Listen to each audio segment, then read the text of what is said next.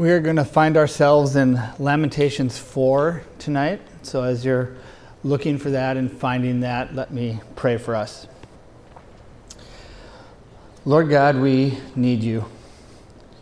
Forgive us for our hearts that doubt you and willfully turn away from your goodness many times daily. Open up our ears to hear from your word tonight, Lord. Use it to cause us to grieve our sins, to look to you in faith, we pray. In Jesus' name, amen. So, the book of Lamentations is a series of 5 acrostic poems of lament over the destruction of Jerusalem, a destruction that occurred because of the sins of the people, their rejection of God's word delivered through the prophets, and their misguided leaders who led them astray. It's a devastation that happened because God himself brought judgment upon Israel and called his chosen people into account for their sins. Indeed, it's a fearful thing to fall into the hands of the living God. We're going to begin by reading Lamentations 4, verses 1 and 2. And as we focus in on verse 2, we'll spend some time getting the feel of the verse, and then we'll make 3 observations. So Lamentations 4, verses 1 and 2. How the gold has grown dim, how the pure gold is changed. The holy stones lie scattered at the head of every street. The precious sons of Zion, worth their weight in fine gold, how they are regarded as earthen pots, the work of a potter's hand. If you were in Sunday school when Pastor Jeremiah was discussing the Psalms, you may recall that one of the points that he made was that they are written in poetic language for a purpose. The poetry of Psalms and of Lamentations does more than just give us information. If God wanted to just convey information to us, Lamentations could be a really short book. Things were bad in Israel. God brought judgment upon Jerusalem. End of story. Let's move on to some prophecies about the coming Messiah. That's not Lamentations, though. It is poetry. And one of the byproducts of poetry is that it makes us feel the emotion of the text. It's designed to penetrate our hearts, to make us slow down. So let's read our verse again and seek to gain a sense of the pathos behind these words. The precious sons of Zion, worth their weight in fine gold, how they are regarded as earthen pots, the work of a potter's hands. We should get the sense that the unnamed author, likely Jeremiah, is weeping for these precious sons of Zion. They're no longer what they once were. Instead of being precious, they were ordinary, easily replaced, no longer vessels of great worth. Christian, when we look at the state of the world, do you feel like the prophet? These precious humans created by God, called very good, are not what they once were. The image that mankind was to reflect has been tarnished, and we're right to lament over this.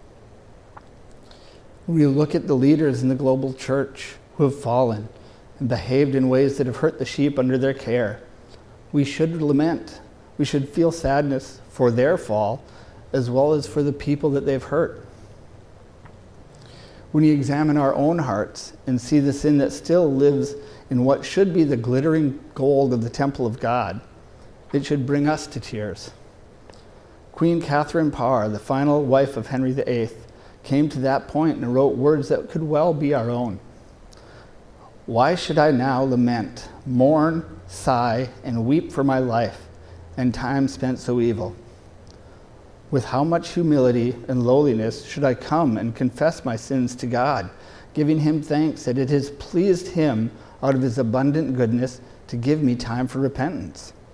In considering my sins, I know them to be so grievous and in number so exceeding that I have very often deserved eternal damnation.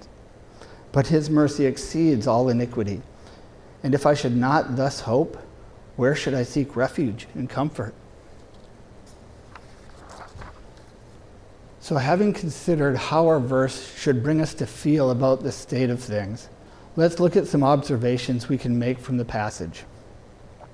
First is that it's a reversal of what should be.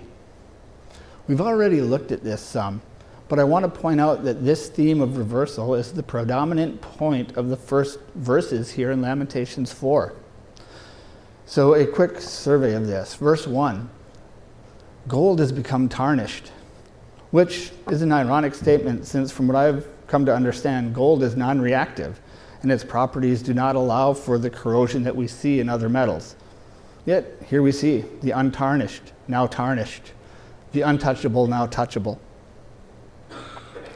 Verse 2, the people were like gold, but they're now ordinary. Verses 3 and 4, even jackals, which in the Bible are often represented duplicity and selfishness of men, they're more righteous than Israel.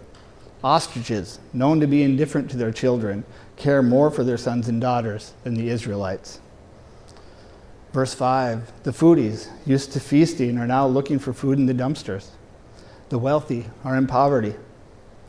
Verse 6, the punishment of Israel was greater than that of Sodom. Their sin was worse. Their punishment was worse. They received what verse 11 says is the full vent of God's wrath and the pouring out of his anger. So all of these reversals bring us to our next observation about our verse. It serves as a reminder. This microcosm of judgment on Israel will be carried out on a global scale on the day when the sun is darkened and the moon won't give light and the stars will be falling from heaven and the powers in the heavens will be shaken. The day when the Son of Man comes in the clouds with great power and glory. That's Matthew 24. God is a God of justice, holiness, and wrath against sin.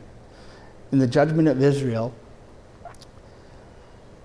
he has come and trod the winepress of his wrath. That's Lamentations 1:15. This judgment was promised in the law and warned of by the prophets. It came because of the sins of the people, and as we see in Lamentations 4:13, it was for the sins of our prophets and the iniquities of our priests who shed in the midst of Jerusalem the blood of righteousness. James Hamilton, in commenting on this judgment, writes, Yahweh has displayed his holiness in that he is utterly devoted to his own character, which sets him apart from everything else in existence. He chooses to keep his word and demonstrate his righteousness rather than giving Israel a pass. By upholding justice, Yahweh shows his love and his commitment to his own love, and justice takes precedence over his affection for Israel. This winepress of God's wrath appears for us again in Revelation 14, as God judges the earth for its sin. God will be true to his righteous character. He will keep his word and demonstrate his justice rather than giving the world a pass. And this passage in Lamentations should remind us of that. The day is coming when God's patience has run out and judgment will come. This brings us to our third observation. There's still hope for rescue. As Pastor Jeremiah preached from 2 Corinthians 4 last week, there is yet treasure in these ordinary jars of clay. If you haven't listened to that message yet, I encourage you to go out, find it on our website, Sermon Audio, your favorite podcast app. You're going to be blessed by listening to that.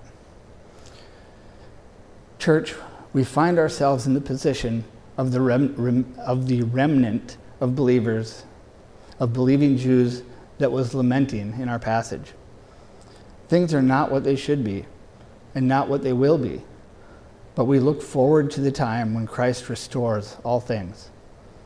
The Apostle Peter calls believers sojourners and exiles in 1 Peter 2. And the Apostle Paul writes in Philippians 3, our citizenship is in heaven, and from it we await the Savior, the Lord Jesus Christ. Believer, look forward with the hope that this world is not our home. When we are away from our bodies, we will be at home with the Lord, 2 Corinthians 5:8. Our lives are hid with Christ in God, Colossians 3:3. We have been transferred out of the dominion of darkness into the kingdom of his beloved Son, Colossians 1:13. We have passed out of death and into life. 1 John 3:14. We are exiles and strangers here. Rescue is coming and has come in the person of Jesus Christ. Unbeliever. In reminding us of future judgment, the writer of Lamentations brings us to remember Sodom in verse 6. In recalling Sodom, consider Abraham's dialogue with God as he pleaded with God to abstain from sweeping away the righteous with the wicked, saying, "Will not the judge of the earth do what is right?" With that in mind, listen to Genesis 19:29. So it was that when God destroyed the cities of the valley, God remembered Abraham and sent Lot out of the midst of the overthrow when he overthrew the cities in which Lot had lived. Lot was a sinner, but he was associated with Abraham and trusted the promise of salvation through his seed, Jesus Christ. For the sake of Abraham and the promises that God made to him, Lot was saved. God knows how to discriminate the righteous from the unrighteous. If he rescued righteous Lot, greatly distressed by the sensual conduct of the wicked, for as that righteous man lived among them day after day, he was tormenting his righteous soul over their lawless deeds that he saw and heard. Then the Lord knows how to rescue the godly from trials. 2 Peter 2:7 and 9. Unbeliever, cling to Christ with the faith of Abraham. Trust that he has the surpassing power to rescue, redeem, and restore. Put your faith in him. He will exchange your sin for his grace and reverse the tarnished gold in the temple of your heart and cause it to glitter and be counted as precious once again. Let's pray. Heavenly Father, we lament for the sin that still clings to our soul and threatens to entangle us. Bring us to continual repentance. Cause the gold of your dwelling place with us to shine forth and draw others to your grace. We ask this for your glory and for Christ's sake. Amen.